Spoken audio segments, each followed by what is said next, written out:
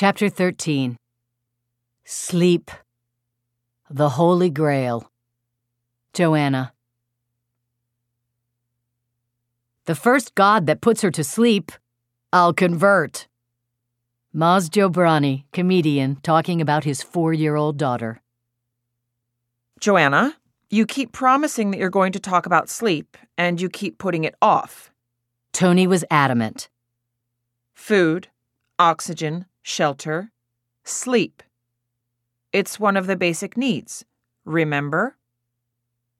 I had tried as hard as I could to avoid this topic.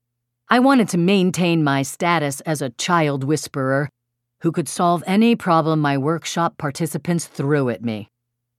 I feared I would come out of this session with my reputation at least slightly tattered. There are no easy answers here. The holy grail of sleep for a parent of young children often requires a grueling quest. I still remember the paralyzing fear I felt as a child, waking up from a nightmare, alone in the dark. I would call out for help, literally too scared to move.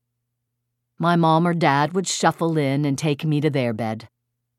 Ah, the sweet relief from terror, to be safe between their warm bodies. I also have memories of being in the kitchen in the middle of the night, with my mom making me warm milk and honey for my sore throat. It was scary not to be able to swallow without pain, but Mommy was there for me with her magic potion to make it better.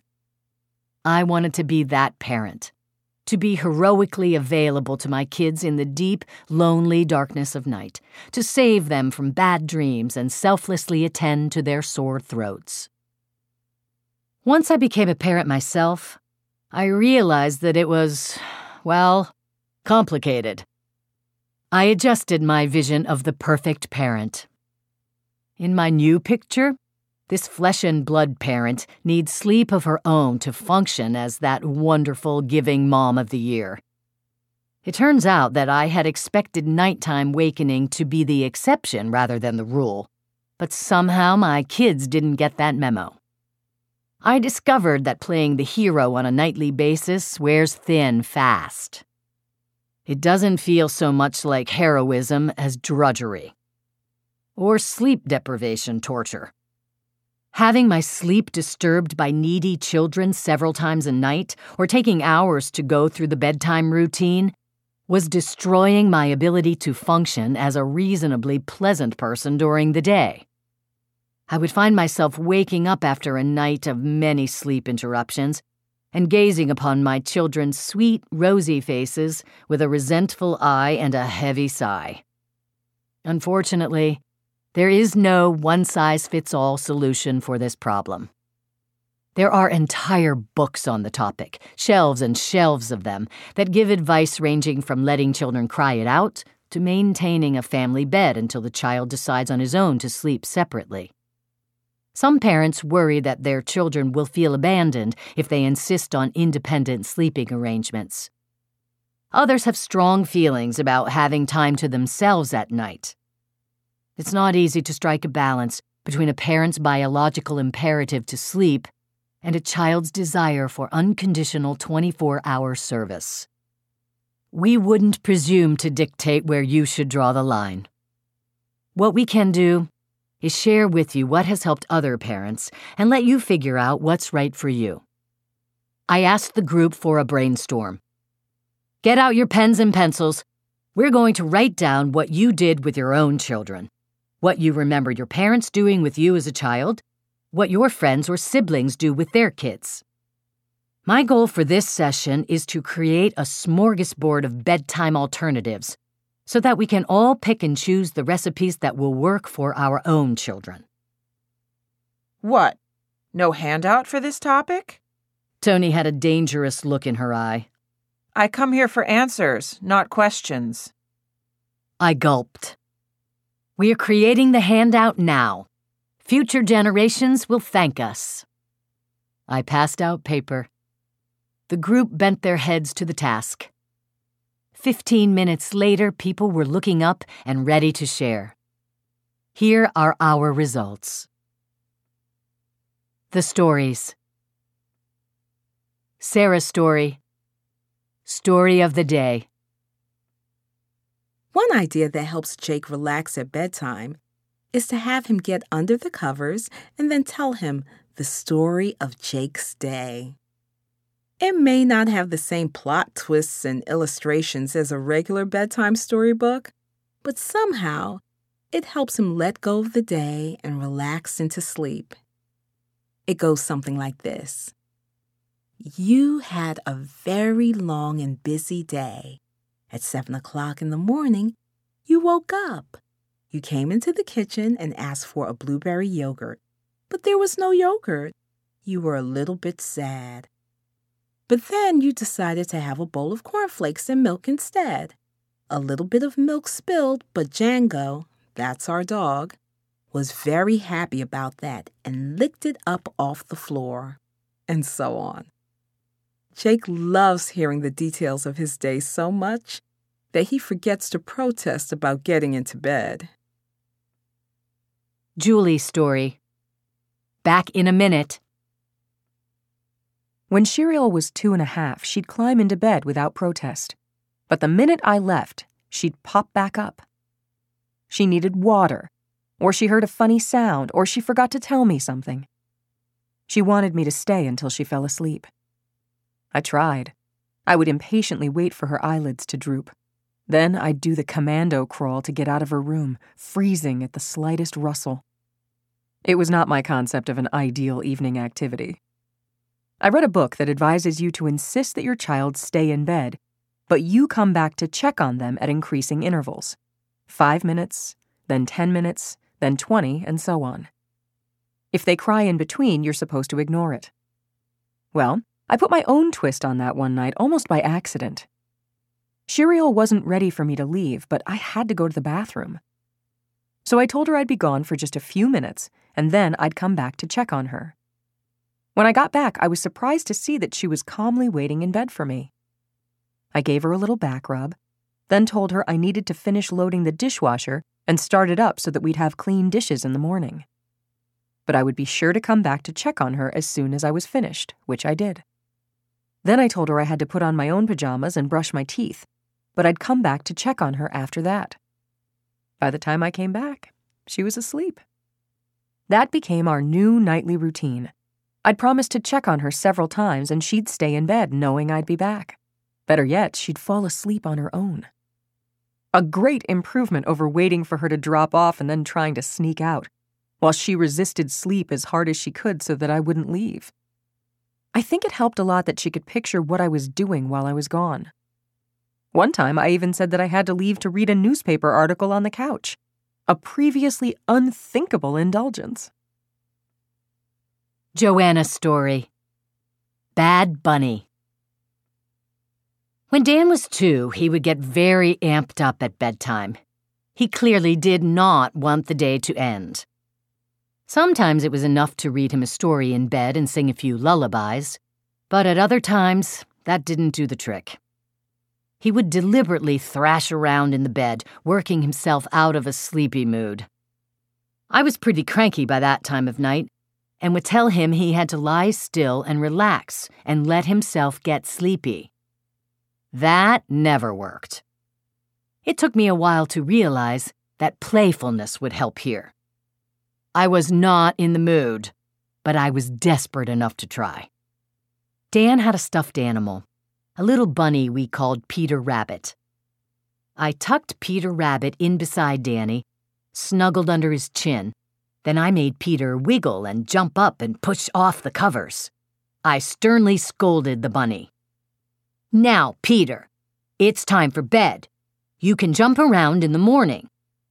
Peter wiggled out of the covers again. "Peter, Danny needs his sleep. Stop that right now. You must stop disturbing my son or he will be too tired to play tomorrow. Danny, can you help me tuck Peter in nice and snug and tight?" And so on. Dan was highly amused by this drama and would help me tuck Peter in and calm him down with a tight hug.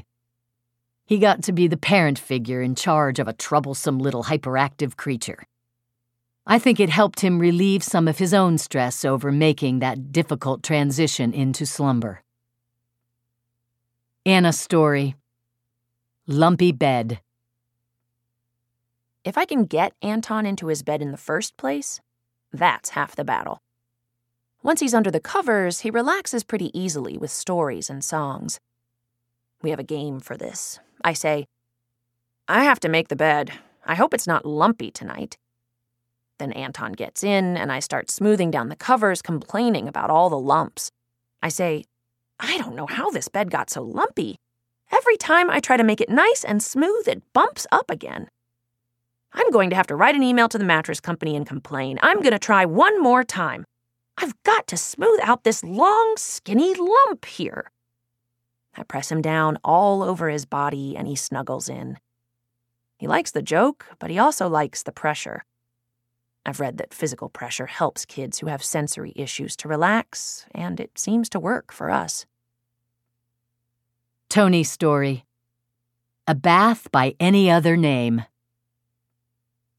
This isn't exactly about sleep, but it's about the bedtime routine.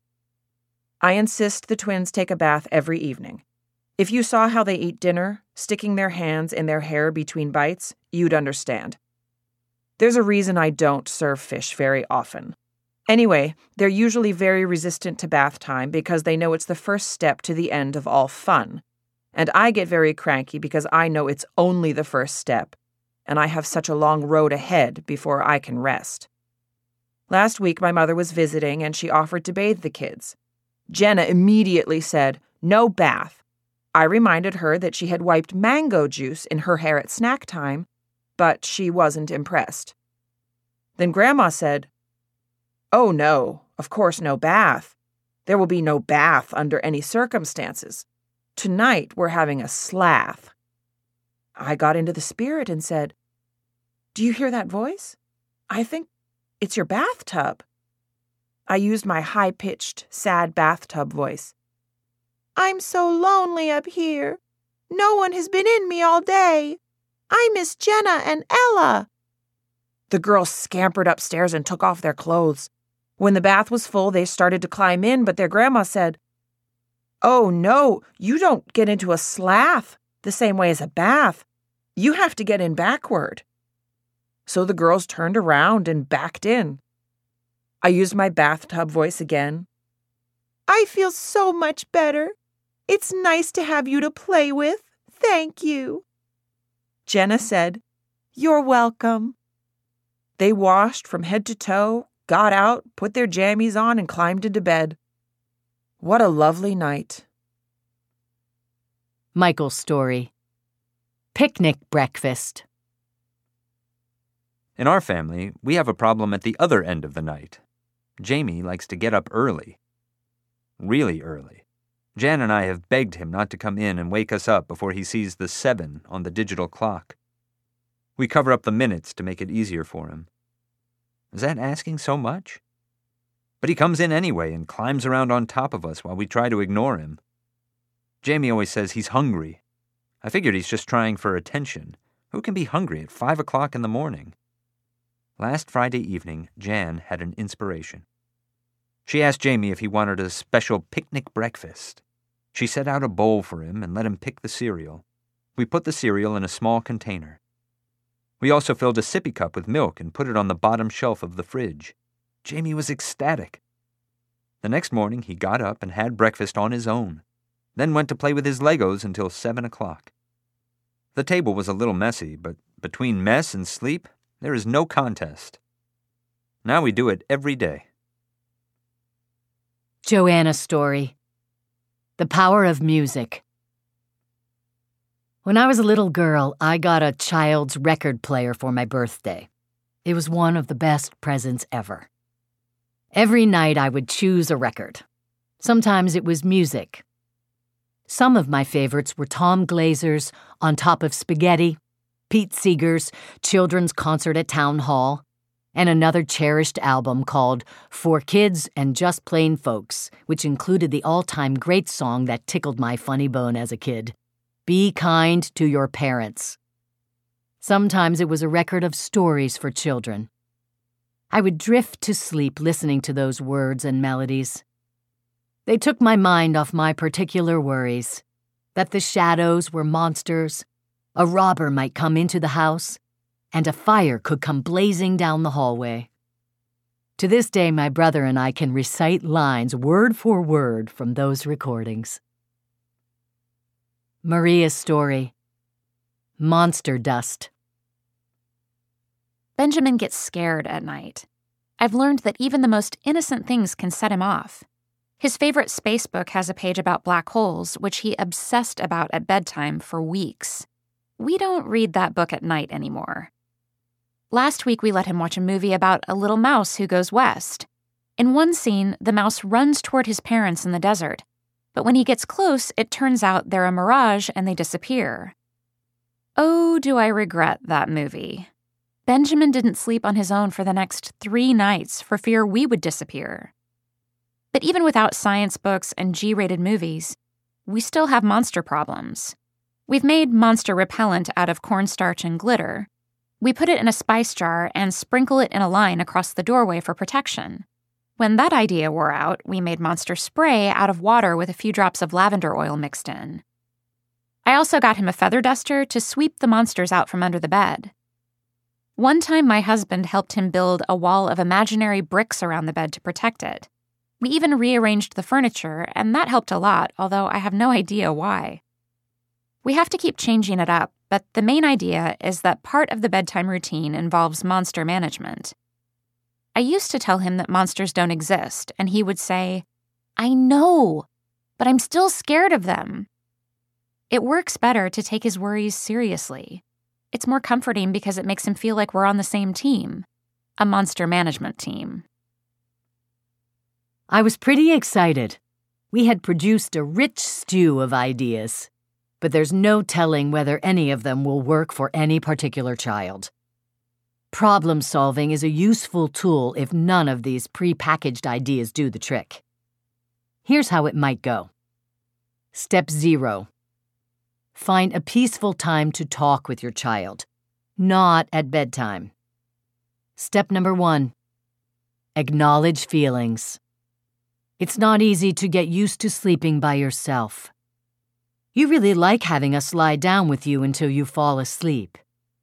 Even though part of you knows that mommy needs to sleep, it's really, really hard to resist waking her up. It's no fun to be the only one awake in the night. It can be scary to lie alone in the dark. See if your child will talk about how she feels. Reflect back what she says. Oh, so your toys can look like monsters in the dark. If she doesn't want to talk, you might tell a story about how you were afraid of the dark when you were little. It could be comforting for her to know that her parents had such fears too. Step number 2. Describe the problem, briefly. This is a really tough problem.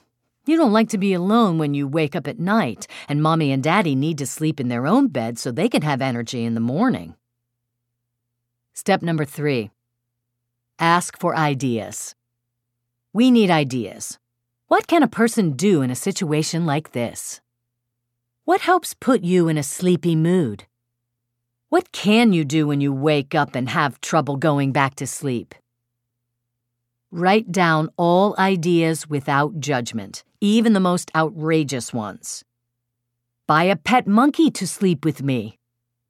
In case you need help getting your creative juices flowing, here are some suggestions that other parents have used successfully. Keep a picture book of vehicles by the bed to look through. Make a special recording of favorite songs or stories she can listen to in bed. Get a special doll or stuffed animal to cuddle. Acquire a nightlight to stave off fears of the dark. Rearrange sleeping accommodations so that the child shares a room with a sibling at night. Make 3 get-out-of-bed cards for when she really, really needs you so she doesn't feel stuck. She can help make them. Make a recording of Mom or Dad reading a story to her so she can hear your actual voice when she's alone in bed. Make a list of special activities that your child can do on her own in the morning before you wake up. Make a special supply box for the activities. Hang a two-sided sign on your door that she helps make. Sleeping parents on one side and come in on the other. There is one very significant caveat to this whole problem-solving process when it comes to the epic bedtime battle. In my experience, no matter how creative you are, it is extremely difficult to compete with the powerful draw of a cozy, parent-filled bed. You may very well find that your child will be willing to consider problem-solving alternatives only if the primary prize is off the table. If you are truly dedicated to defending your sleep space, you may have to draw a firm line in the sand and take action to let your child know you mean business. It is likely that tears will be shed. That's a deal breaker for many of our workshop parents. They prefer to come up with some kind of compromise, such as getting a bigger bed, adding a sidecar to the parental bed, or providing a small mattress on the floor of a parent's bedroom for nighttime wanderers. If you are comfortable with those solutions, more power to you. For me, those compromises felt like too much of a sacrifice. I treasured the few hours at night that I was not on duty. So did my husband. Once my children got past the baby stage and were able to make it through the night without nursing, I was ready to reclaim my bed. One motivator was that my firstborn took the classic H position at night, head toward one parent and feet toward the other, and energetically kicked his way through his dreams. I was waking up in the morning feeling grumpy and resentful. It wasn't good for my sanity, and it wasn't good for my relationship with my children either. If you crave a child-free space at night, please don't feel guilty. We believe that the right to life, liberty, and the pursuit of happiness includes the pursuit of a good night's sleep. The mother and fathership must survive if the crew is to thrive. Think of it as giving your children the gift of a well-rested parent and protecting them from the dangers of the zombie caretaker. We're not suggesting that any parent can expect a perfect night's sleep 365 days a year. But it is possible to create an environment where night duty is the exception rather than the rule. Here's what taking action without insult might look like at night. The stories. Sarah's story. Parents have feelings too. I can't bear the thought of letting my children cry it out. But I have learned to act a little more displeased at having my sleep interrupted. I used to lead Mia back to bed and go through the whole tucking in, cuddling, and singing rigmarole each time. That led to endless wake-up calls. I finally started expressing my feelings strongly. Mommy needs to sleep. I don't like waking up in the night. At night, we stay in our own beds. I put her back in, gave a brief smoothing of the covers, and went back to my own bed quickly. The other thing I stopped doing was letting her crawl into bed with me in the middle of the night and stay there. I used to complain, but not actually move to evict her. My sleepy brain tells me to avoid getting up at all costs, but I can't get a restful sleep with her wriggling around next to me. In the long run, it's worth it to get up and put her back in her own bed. After a week of forcing myself to get up and lead her back to bed, she stopped coming in, most of the time. Joanna's story. A dark, dark night. 3-year-old Danny was in a playful mood. He figured out that getting up again and again after bedtime was a pretty good game. No matter how firmly I spoke to him, he popped up again 5 or 10 minutes later, giggling. After the 4th time, I realized that it was going to be a very long night unless I changed my tactics. The 5th time, he popped up to find himself in a decidedly non-fun environment. The house was dark. The door to his parents' bedroom was locked. He cried and pounded on the door. I yelled through the closed door in a grumpy voice. "I need to sleep. He yelled back, "Let me in!" "No, I'm tired. I need to sleep." He cried harder. I called out, "You run back to your bed and I'll come tuck you in." Dan ran back to his bed. I got up and tucked him in. I sympathized briefly. It's not easy to stay in bed at night. The problem is, I have to sleep. We'll play tomorrow. I opened the doors between our bedrooms again. Peace reigned in the kingdom for the rest of the night. Not all crying is harmful. In fact, if we managed to protect our kids from every occasion that might cause tears, they probably wouldn't be emotionally healthy. Getting through hard times with the support and empathy of parents can make a child stronger. Sometimes our role is to provide sympathy without giving in to a child's demand, whether that demand is to have candy for breakfast or to keep a parent up all night. Neither one is healthy. Many parents have found that they have to go through a painful period of standing their ground before problem solving and other methods work for them. Make no mistake, shared problem solving is still meaningful. You can take heart in the conviction that by problem solving, you are asking your child to participate in conquering a very difficult challenge, rather than arbitrarily abandoning him to weep in the dark. And then there are those times it seems best to gracefully give in, at least temporarily. Michael's story. All together now. When Kara was born, Jamie was just barely 2 years old. He'd been sleeping in his own room, but after Kara arrived, he started having night fears. He wasn't so happy about having a new baby sister. As much as we tried to reassure him, it was true that he was getting less attention. Here was this noisy little invader in Mommy's arms. And that was just during the day. At night, the three of us, Mom, Dad, and Kara, were in one room, and Jamie was all by himself in another, like an outcast, banished from the rest of the family. There was no use explaining that he had shared our bed when he was a baby. That was ancient history to him. We didn't try any of these other techniques because we didn't know about that back then. So I can't say if they would have helped. What we did do was to put a mattress on our floor so that he could come and sleep in our bedroom. When Kara was 6 months old, we moved her into Jamie's room, got Jamie a new grown-up bed, put up mobiles and posters of dogs and fish and trucks, and generally made a big deal about them having their own special room together. 2 kids in one room and 2 parents in the other. Nobody was alone. At that point, Jamie was ready for it. And even though he still sometimes resented his sister during the day, he liked having her there with him at night. Reminder. Sleep. Number 1. Acknowledge feelings. Sometimes it isn't easy to fall asleep.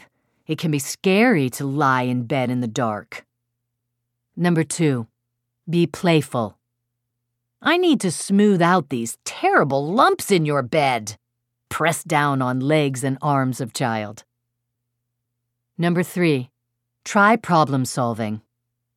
Let's see what ideas we can come up with for staying in your bed at night. A special nightlight? A picture book by your bed? A recording of songs or stories? Number 4. Take action without insult. Mommy and Daddy need to sleep. I'm putting you back in your bed. We'll play in the morning.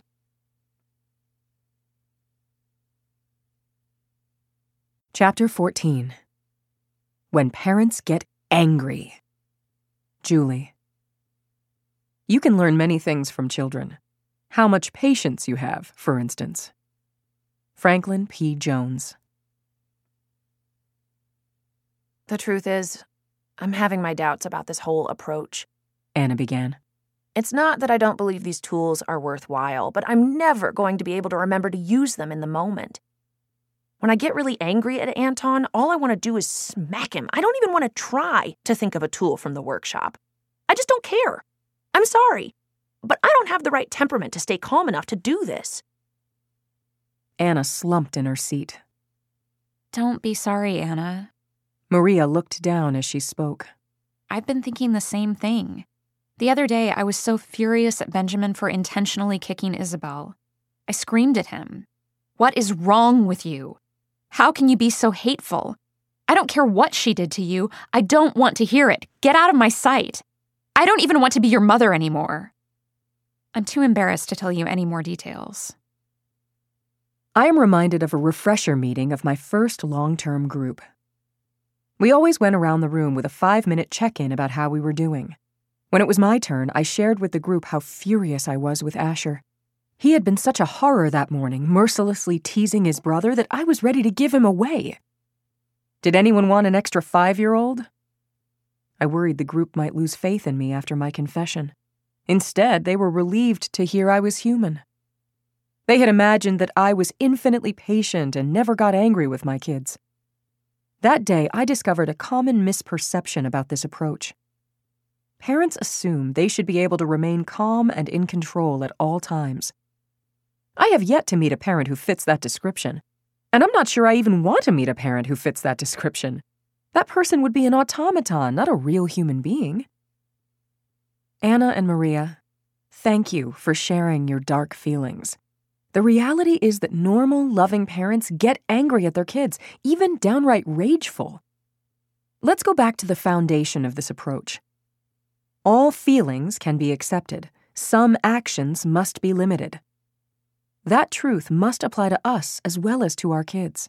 The challenge is to notice and accept our own violent feelings, and at the same time limit our actions so we do no harm. Or if we do cause harm, the challenge is to reconnect with our children once we've recovered. Maria ventured. I've read that you're supposed to take deep breaths or count to 10 or do jumping jacks when you get really mad at your kids. Those things are probably helpful, but the idea that I should try to calm myself down when I'm angry makes me feel irritable. When I get mad, I don't want to calm down. It can actually be confusing for children to have their parents talk to them calmly when the kids can tell that they're furious. Talk about mixed messages. When I'm angry, my voice gets loud. Fortunately for me, there are plenty of great ways to be loud without doing psychological damage. Stick with the tools. This is where they really come in handy. Say it with a word. When I'm driven into a frenzy by dawdling kids, and my gentler tools of playfulness and offering choices to get them into the car have failed, I yell, "Car!" with all my frustration packed into that word. Chances are the word car, even delivered at top volume, will not cause lasting damage to the psyche. If one word is not enough, you can direct your fury into giving information. You can roar, "Brothers are not for kicking!" You can express your feelings strongly. Use the word I instead of you. "I get very upset when I see a baby being pinched." You can describe what you see. "I see people getting hurt." You can take action. "I can't allow sand throwing. We are leaving." None of these words wound. They don't tell a child he is mean or worthless or unloved. They do let him know that his parent is past all patience. And they model a healthy way to express anger and frustration without attack. Of course, being yelled at by a furious parent can be an upsetting experience in itself. That can't be the end of the story. It's important to reconnect after the intensity of anger has abated. Our kids need to know there is a way back into our good graces and a better way to go forward. That can start with acknowledging feelings all around. That was no fun. You didn't like getting yelled at, and I was really mad about, insert your gripe here. Then you can go on to plan what to do next time or help your child make amends. A problem-solving session on how to get out of the house in the morning may be helpful. He can make amends to his brother by finding a colorful Band-Aid to place on the hurt spot. He may need to talk about what makes him mad at the baby. It's all part of the valuable work of growing up, learning what makes people angry, learning what to do afterward. An angry parent provides crucial feedback in the art of human relations. Don't you think you can overdo it, though? I don't think a lot of yelling is good for the kids, no matter what the words are. Maria said. My mother was a yeller.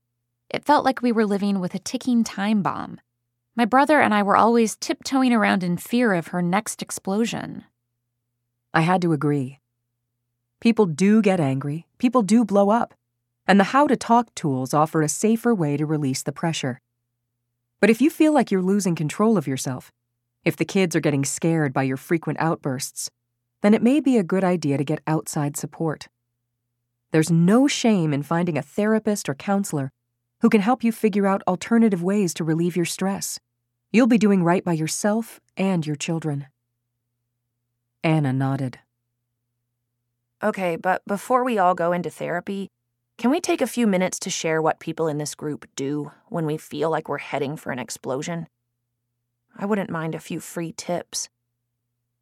I yell, "I feel like hitting. You better get out of here," Tony said. Later, I call my sister and tell her about it. She'll commiserate with me, tell me her kids are at least as bad as mine. You might think I could just talk to my husband, but he's one of those guys who's always trying to make suggestions and fix the situation. I'm not ready for that. My sister, she'll let me rant. I do the same for her. Maria spoke next. If my husband is home, I go for a run around the block. 2 or 3 if I'm really in a rage. There's something about fresh air and being able to move that helps calm me down. I wish I had a partner to take over for me once in a while, Anna said. I can't leave the kids alone and go for a walk. I lock myself in the bathroom and curse under my breath. The kids bang on the door and beg me to come out. At least I know they're safe, but the door does take a beating. After my third kid was born, there was a period where I was irritated and overwhelmed all the time, Sarah said. I finally went to a therapist. It helped me get some insight into what was setting me off. I still get mad, of course, but I don't feel like it's out of control, and there are plenty of good times in between. Coming to this group has really helped me too. Sometimes when one of my kids does something awful, I'll think to myself, I can't wait to tell the group about this. It's nice to know you guys will get it. I know we're going to end up laughing about it. Michael cleared his throat. I have to admit that I tend to lose my temper if I haven't gotten enough sleep or if I get too hungry. When I say it out loud, it sounds pretty obvious, but it's so easy to stay up late to do one more thing. And I'm like that with food, too. Sometimes I don't notice I'm hungry until I'm literally growling at the kids. Thanks for making that point, Michael. Sometimes we're so focused on managing the kids, we forget to take care of ourselves. Like they say on the airplanes, in an emergency, put on your own oxygen mask first before helping others. Self-sacrifice is not useful here. On that note, let's wrap this up so we can all go home and get some food and sleep. The stories. Joanna's story. You had to be there. When my mother and her co-author finished writing Liberated Parents, Liberated Children, she sent a copy to an author whom she greatly admired.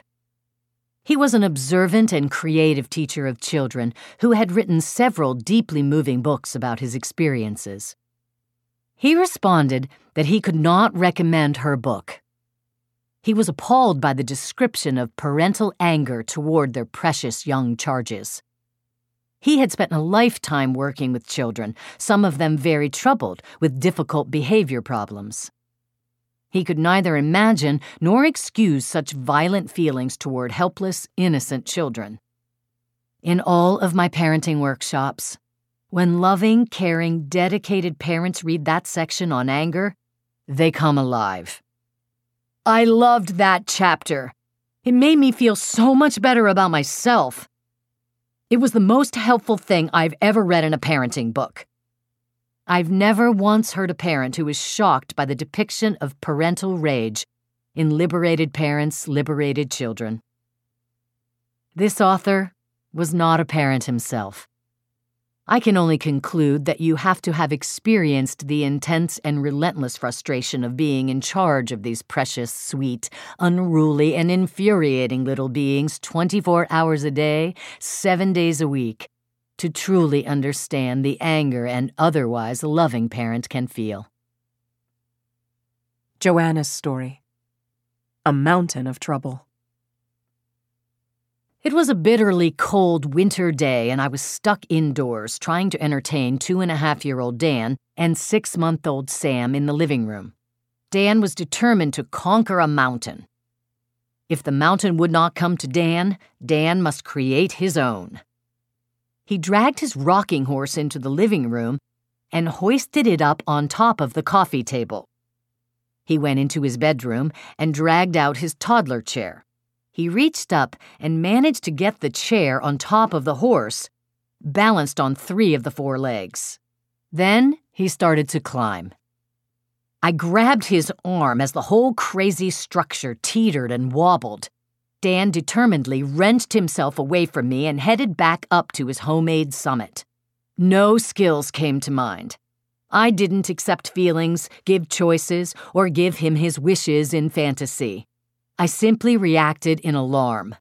No, no, no! Then I grabbed the chair and horse, undoing his grand design. Dan was outraged. He cried and kicked me, making a solid connection with my shin. Ow! Now, I was outraged. I grabbed him hard and held him at arm's length, yelling, "Hey! No kicking! That hurts!" He yelled back, "Stop it!" and continued to struggle and kick. I shouted furiously, "I won't let you hurt me!"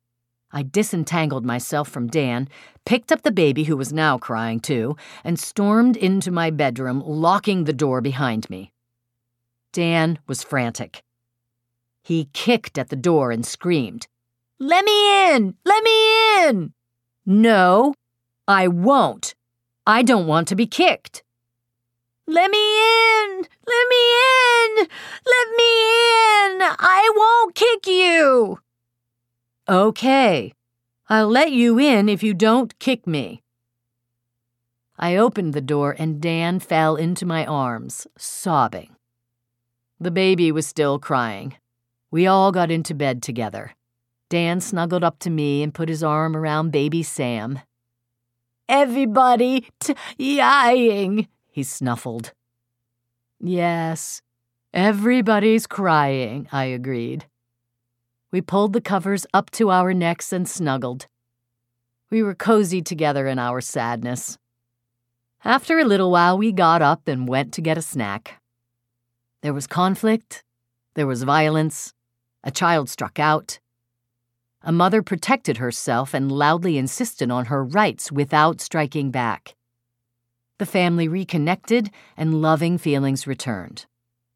Soon we'll have to talk about how much fun it is to climb, and we'll figure out some safer challenges for Dan. That's life with little kids. Kicking and screaming is part of the territory. Julie's story. Road rage.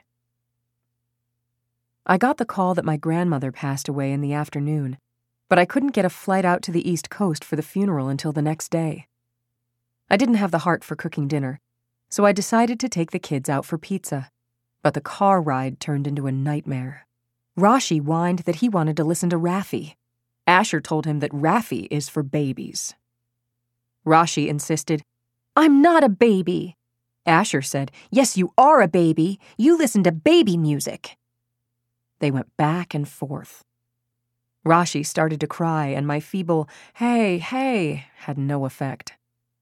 I couldn't think straight. I couldn't draw up a single tool. I was paralyzed by grief and furious with Asher for taunting Rashi.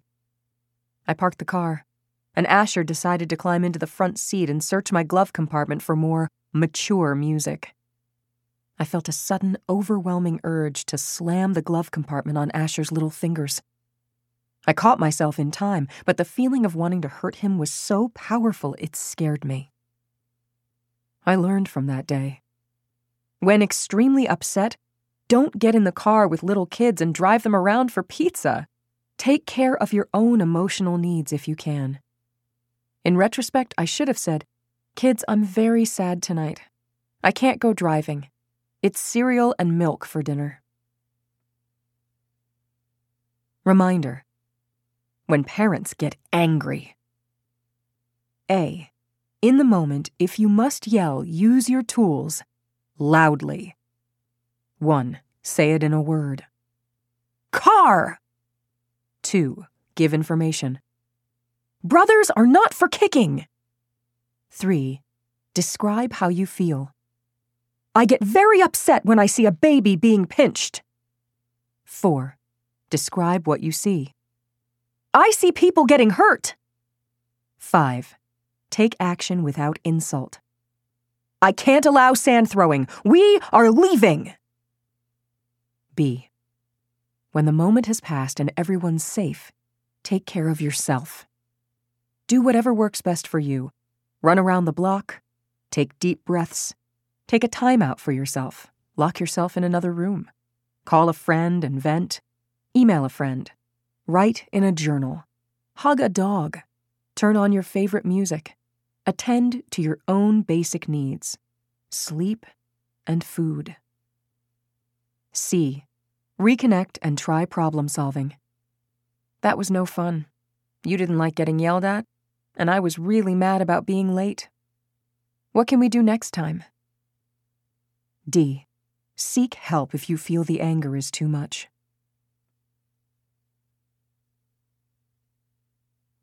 Chapter 15. Troubleshooting. When the tools don't work. Joanna. I hope you won't take this the wrong way, Tony started. but sometimes these tools just don't work for me. Maybe my kids are more strong-willed than yours, or I'm not patient enough, but I thought if I used these tools, I could get my kids to listen. Your examples and stories all sound very sweet and amazing, but real life doesn't always have a happy ending, at least not in my family. Take the other day, for example. Jenna wanted to go to her friend Megan's house. I had to pick up Thomas from soccer practice and then make dinner. I just didn't have time. I was sympathetic, at least at first. I offered her a choice. You can play at Megan's tomorrow or this Saturday. She started crying. It has to be today. You have to take me. I gave her information. I have to pick up Thomas and make dinner. I don't have time to take you to Megan's and back. I tried putting her in charge. What do you want to do instead? Nothing helped. If anything, I was making it worse. Finally, I couldn't take any more whining and weeping, so I put her in her room and shut the door. It's frustrating when you go out of your way to respond to a distressed child with skill and caring, and it doesn't help. It can make you doubt yourself or doubt the whole approach. What's the point of all this if it doesn't lead to cooperative kids? When engaging cooperation tools don't work. When I find myself hitting a wall, my mantra is, when in doubt, go back to acknowledging feelings. You might try saying, "This is terrible. You don't want to go to Megan's house another day. You want to go right now. I wish I could take you." There's no guarantee that the storm clouds will lift immediately.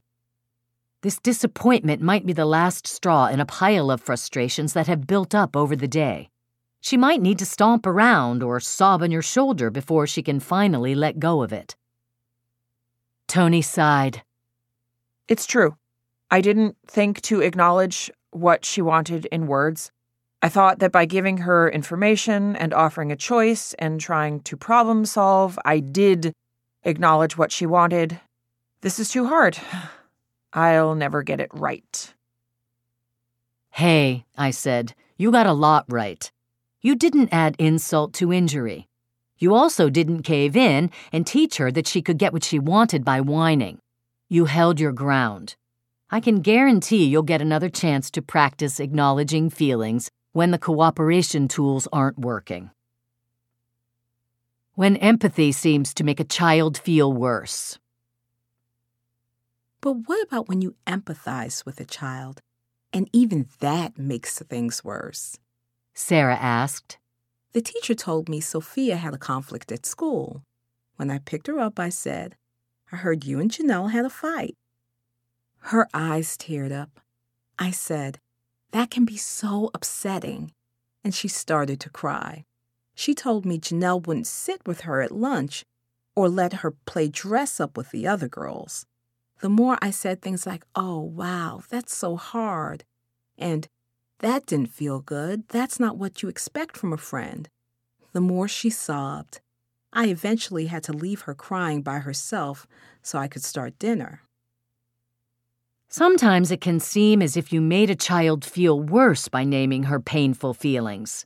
What's going on? Let's try it on ourselves, I suggested. Imagine that your grandmother died last week.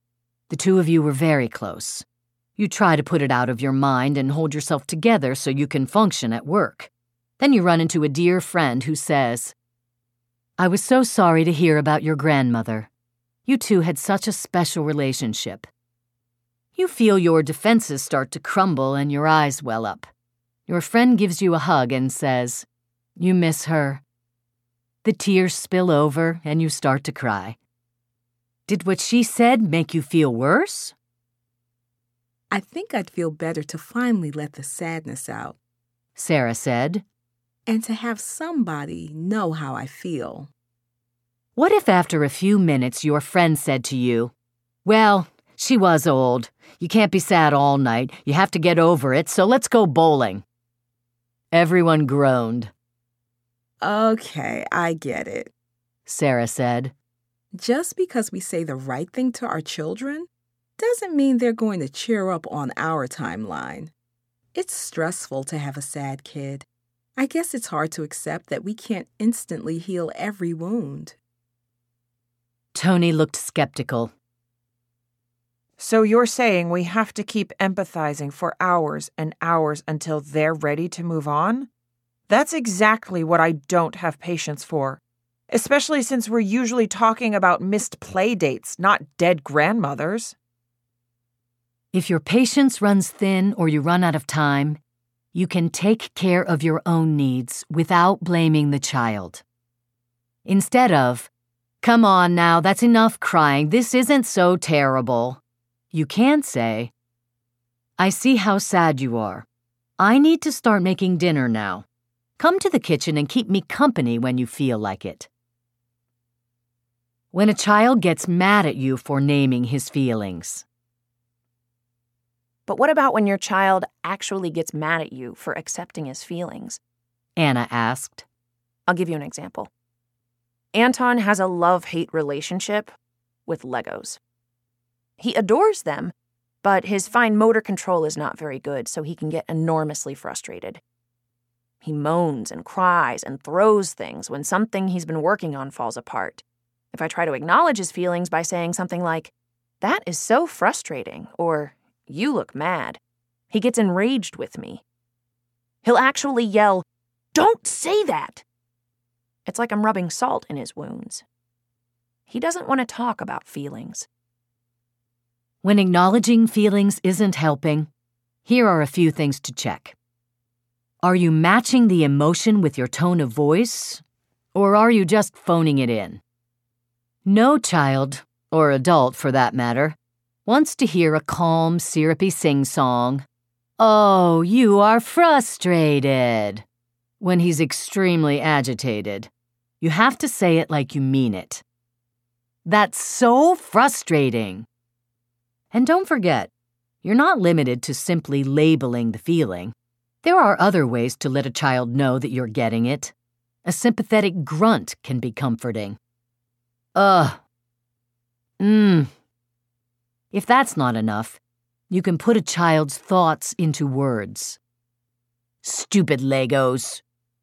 Someone should invent bricks that will actually stick together when you put them together. You didn't want that to happen.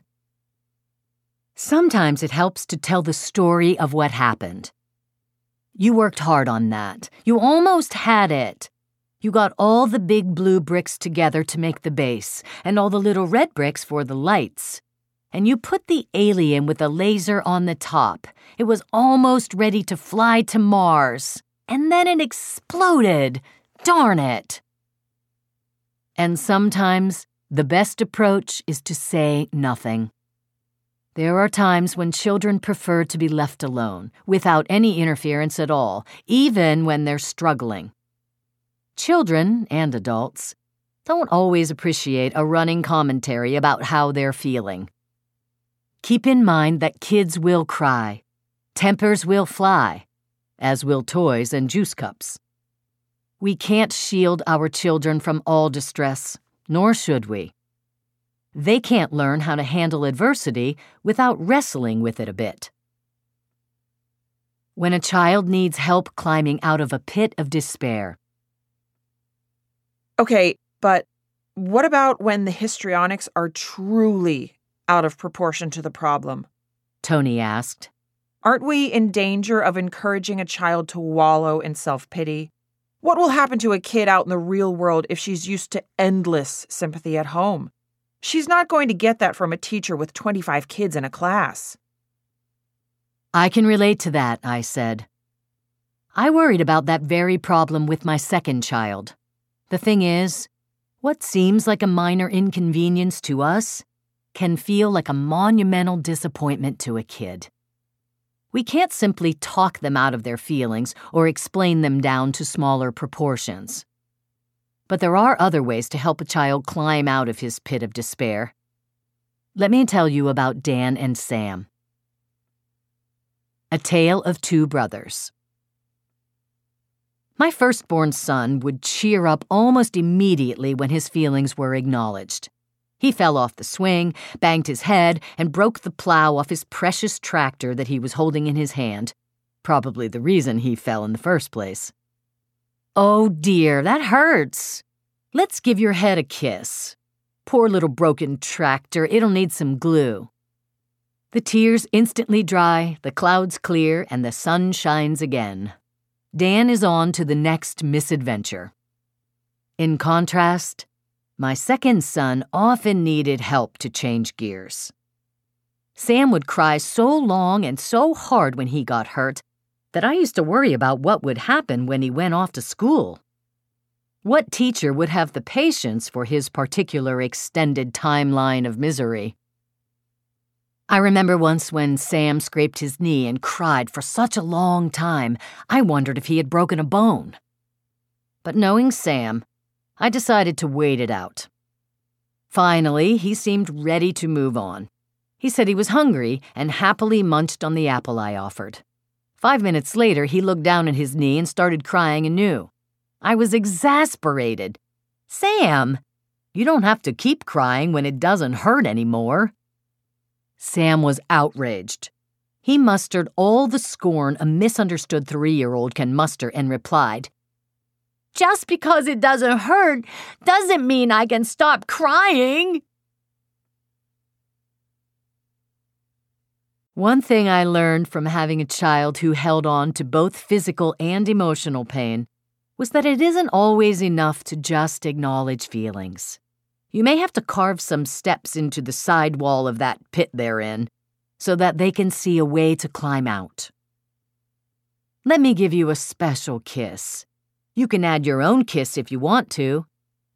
Sam liked getting involved in the healing. Which Band-Aid should we put on it? The plain one or the one with a dinosaur? It sure is a good thing that our skin knows how to fix itself. Your body is busy making new skin cells to patch up that scrape. How long do you think it will take to completely heal? 3 days? 4? This mixture of kisses, choices, and information helped Sam see his way back to good cheer. And by the time he went off to kindergarten, to my relief, he was able to do it for himself. But before he did, there were plenty more occasions for me to hone my tools for the despairing child. Popcorn on the pavement. On another tragic occasion, Sam spilled his popcorn on the pavement of the parking lot as he was getting into the car. I gave him the classic response. Oh, how disappointing. You were looking forward to eating that. You didn't want that to happen. Sam sobbed harder. I tried to engage him in a conversation about what snacks we should make when we got home. He was not interested in considering any replacement for his terrible loss. Finally, I ventured, Well, this is really sad and annoying for you, but I know someone who is actually very happy about that spilled popcorn. Sam's curiosity got the better of him. Who? He demanded.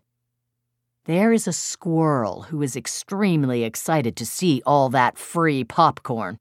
Right now, he's probably running to tell his family and friends the good news, and they're all going to have a big party with that popcorn. Maybe they'll invite the chipmunks, too. Bad for us, but good for them. Sam smiled to think of the squirrel party. Bad for us, but good for them, he repeated emphatically. Sam has grown up to be a philosophical young man with a fine appreciation of life's ironies. I can't help but think it may have started with the squirrels. Okay, I get it, Tony said. Sometimes my problem is I'm using the wrong tool, and sometimes I need to be more patient with the tools I have. But aren't there times when these tools just plain aren't going to work?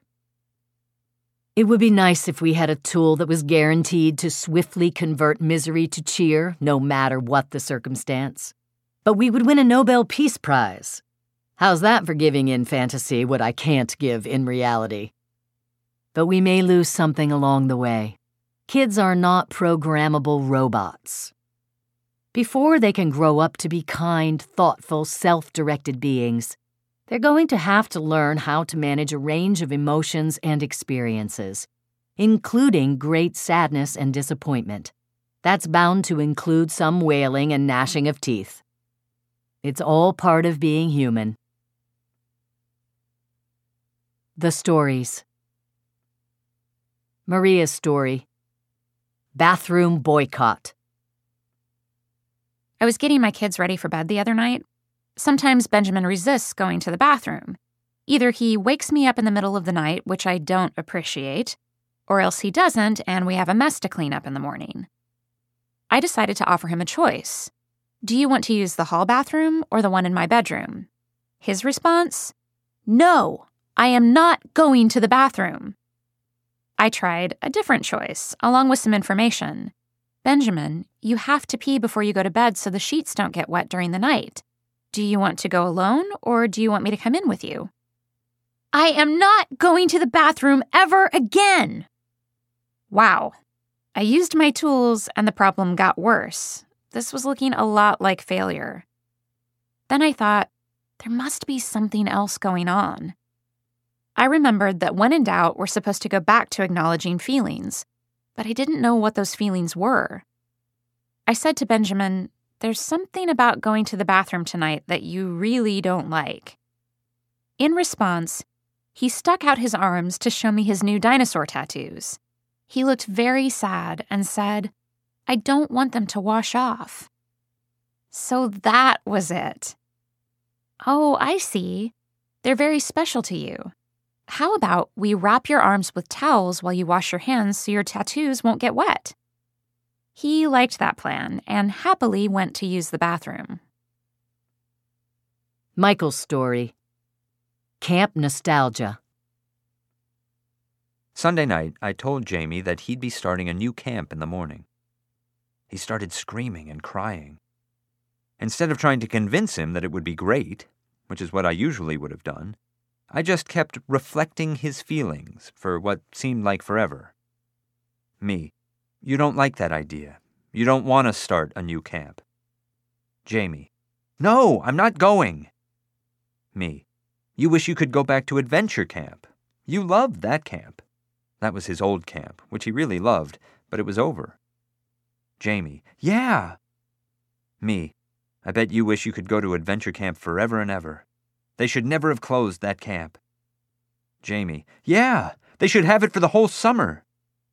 At this point, he was still crying, and he climbed into my lap. Me. And then you would never have to go to a new camp. You would always know what to expect, and you would always have a great time. And you would always have Tom for a counselor. Jamie. And Andy would be there too. Me. It can feel scary going to a new camp. You don't know who's going to be there. You don't know what to expect.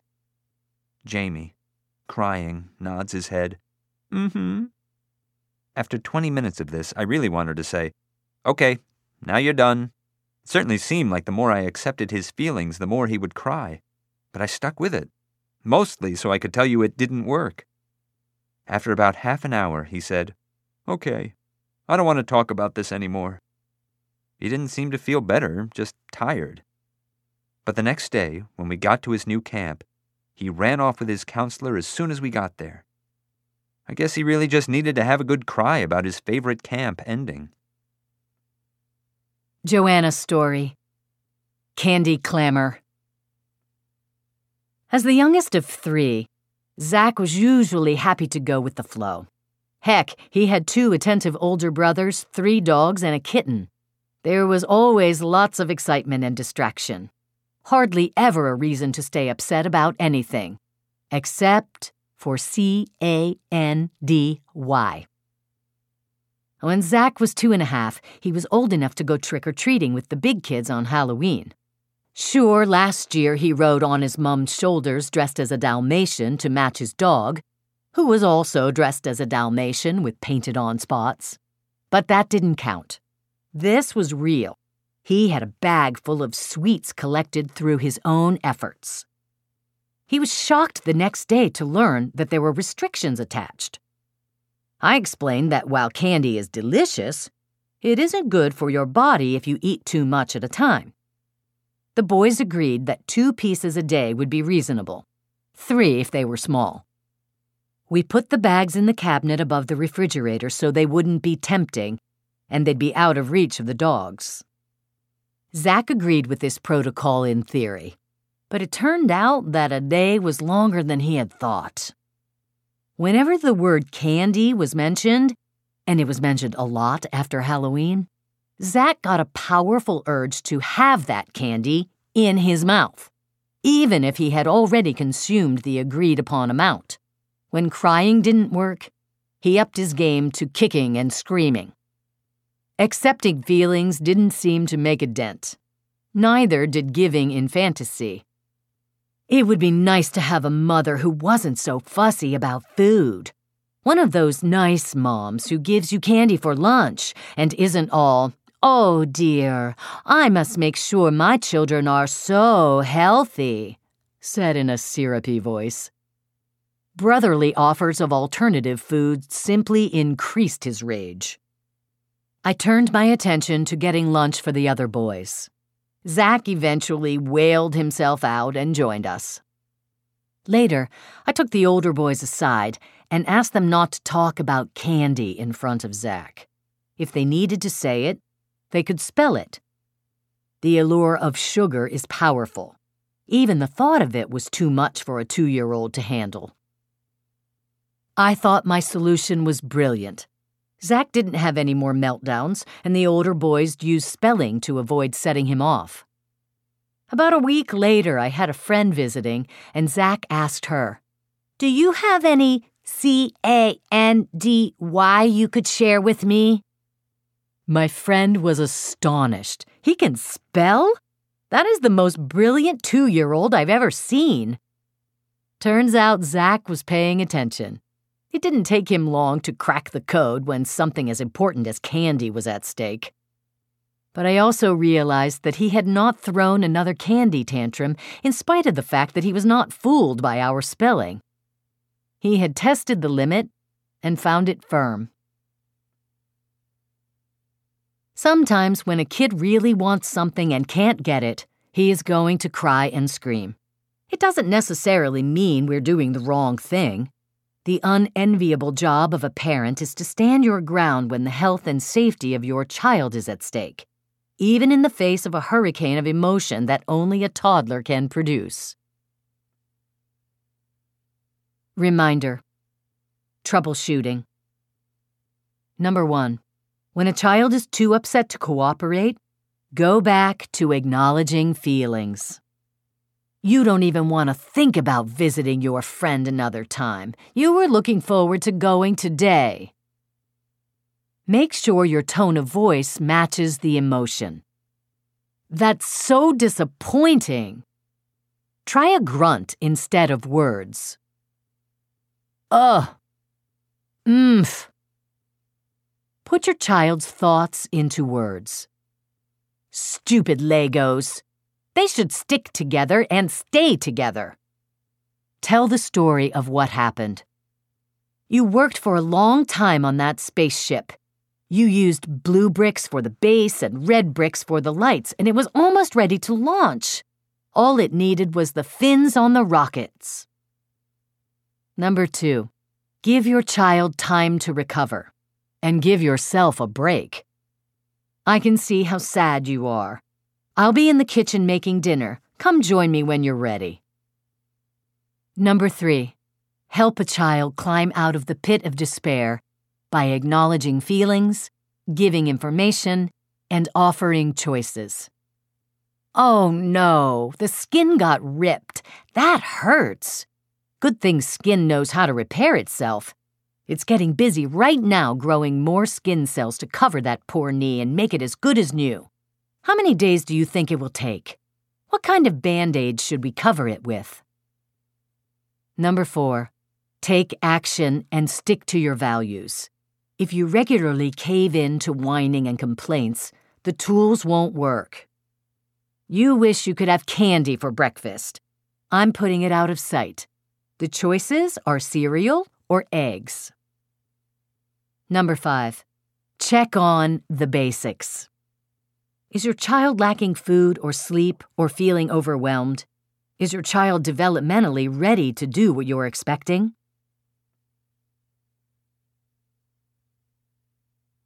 The end? So, we're done here? Every child is now brushing his or her teeth without protest, treating younger siblings and small animals with the greatest gentleness and respect, eating a full portion of greens at every meal, neglecting to poke pennies or peanut butter into the DVD player, and sleeping angelically through the night without interruption? No? We didn't think so. You wouldn't want life to become boring. We hope that you found in our book a wealth of ideas that have helped you survive the daily challenges of life with kids and end the day feeling weary, yes, but more peaceful, connected, and joyful than before. Onward to new ages and stages, new challenges, new questions and stories. And who knows, maybe we'll go ahead and write another book about that. We want to hear from you. Please share your stories, your triumphs and calamities, your questions and observations. We can be reached at info@howtotalksolittlekidswilllisten.com or at our website, howtotalksolittlekidswilllisten.com. It is our hope to create a community of adults who share ideas and support each other in our most important task, raising the next generation. Joanna and Julie.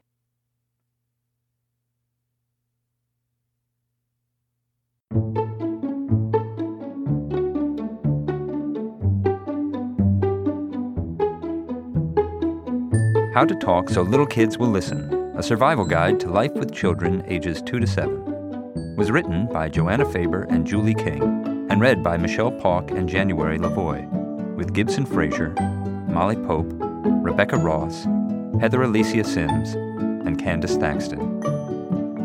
It was recorded by Peter Babinski and Terry Hogan. Editing and post-production by Glynn Corporated.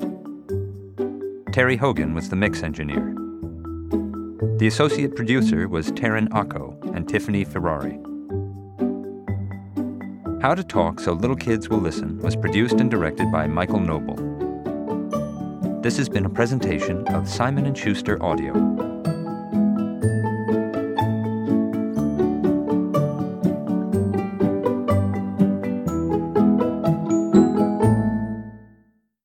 How to Talk So Little Kids Will Listen is available in print from Scribner. Also available from Simon & Schuster Audio, How to Talk So Kids Will Listen and Listen So Kids Will Talk, written by Adele Faber and Elaine Maislish, and read by Susan Bennett.